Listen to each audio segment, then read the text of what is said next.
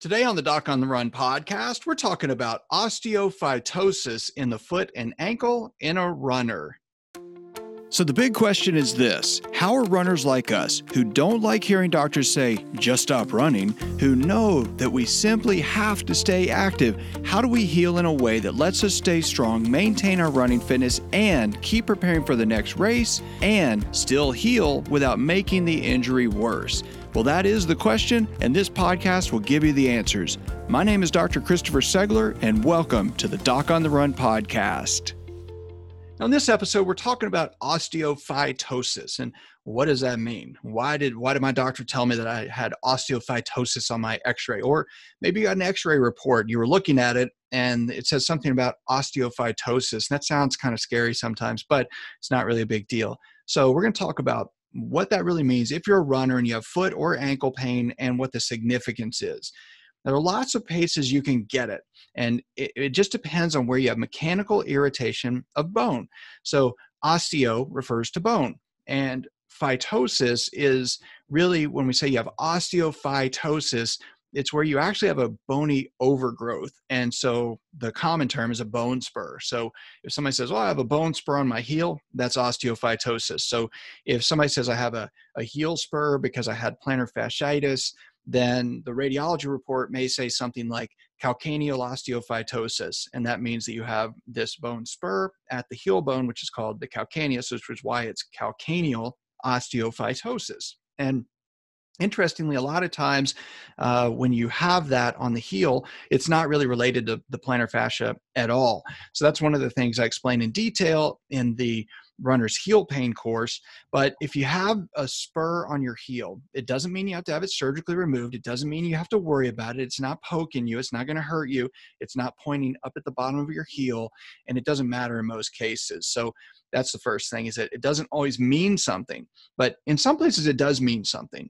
For example, I have osteophytosis in my big toe joints because I have a condition called hallux limitus. And that just means that the big toe really doesn't move as freely as it's supposed to. And so during certain activities like doing push-ups or elliptical trainers or lunges or something like that, you can actually jam the big toe joint. And when you do, it gets irritated because it compresses the cartilage, and then the bone underneath the cartilage starts to react.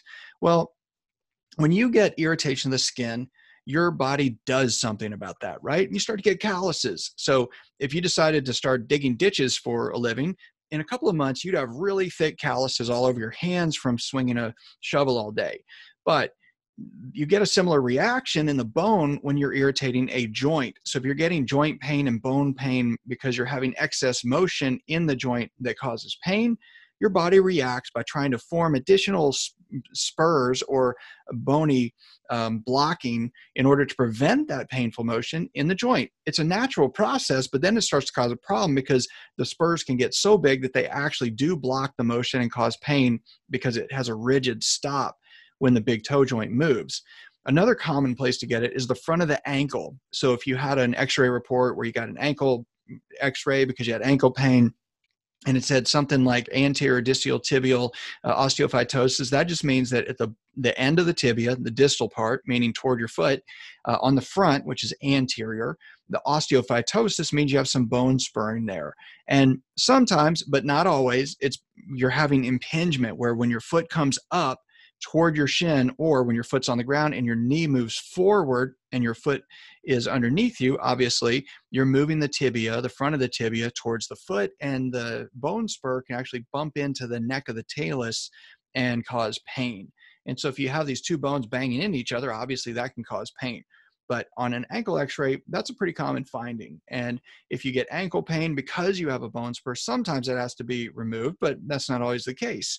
So it's not necessarily a bad thing, but it just indicates that you have some arthritis or wear and tear within the joint. But again, arthritis is not a death sentence. I do second opinions and telemedicine consults for runners all the time who really are freaked out because they have seen an x-ray report, or they have been told by their doctor that they have osteophytosis, and they think that they're doomed because they have arthritis in the big toe joint or some mild arthritis in the ankle, and it's just not true. So I have it in my big toe joints. I still run a lot. I've done lots of marathons, Ironmans, ultra marathons, all that stuff. I still run all the time. I run daily, and it's not a problem. It's a problem if you mess with it. It's a problem if you do the wrong things. If you aggravate the bone spur by bumping into it, that's obviously going to cause problems. But if you modify your activities and your exercises just a little bit and you wear the right footwear to prevent that motion, then it's not so much of an issue. So don't let osteophytosis freak you out just because some doctor said they found it on your x-rays.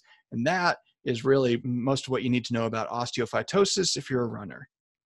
Listen, if you just got injured, you need to take action right now. And if you've been injured and you are not getting better and you need to figure out what to do to get back to running and keep training and not lose all your running fitness, you need to take action. But the thing that you really need to do more than anything else is probably not what you really think. Most of the runners who call me are looking for some magical solution or something that they can do to make them run even when they're injured that is going to be magical. And there is no such magic, but there is something you can do. And I'm going to show you exactly how to do it. Now, I made something for you that's a 3-day training. It's free, and it's how to fast track your running injury in record time. Now, during this free 3-day training, what I'll show you is, number one, what I learned when I got injured in medical school and why it was wrong, what I learned when I got injured right before an Ironman race that was right, and the third thing I'm going to show you is the 5-step process that worked for me that can work for you too. So there are 5 things that you're going to learn. Number 1, can you run right now and not lose your running fitness? Number 2, how can you figure out how bad the injury is right now? How can you remove the confusion that's caused by inflammation right now? And how can you reduce the tissue stress so you can train now? And then how to safely test, retest, and keep running. Now again, this is a free training. You don't have to pay anything. It's 3 days, but you're going to get immediate access if you just go to docontherun.com/fast-track. And I'm going to show you how to fast track your running injury. So go to docontherun.com/fast-track and grab your seat now. I'll see you in the training.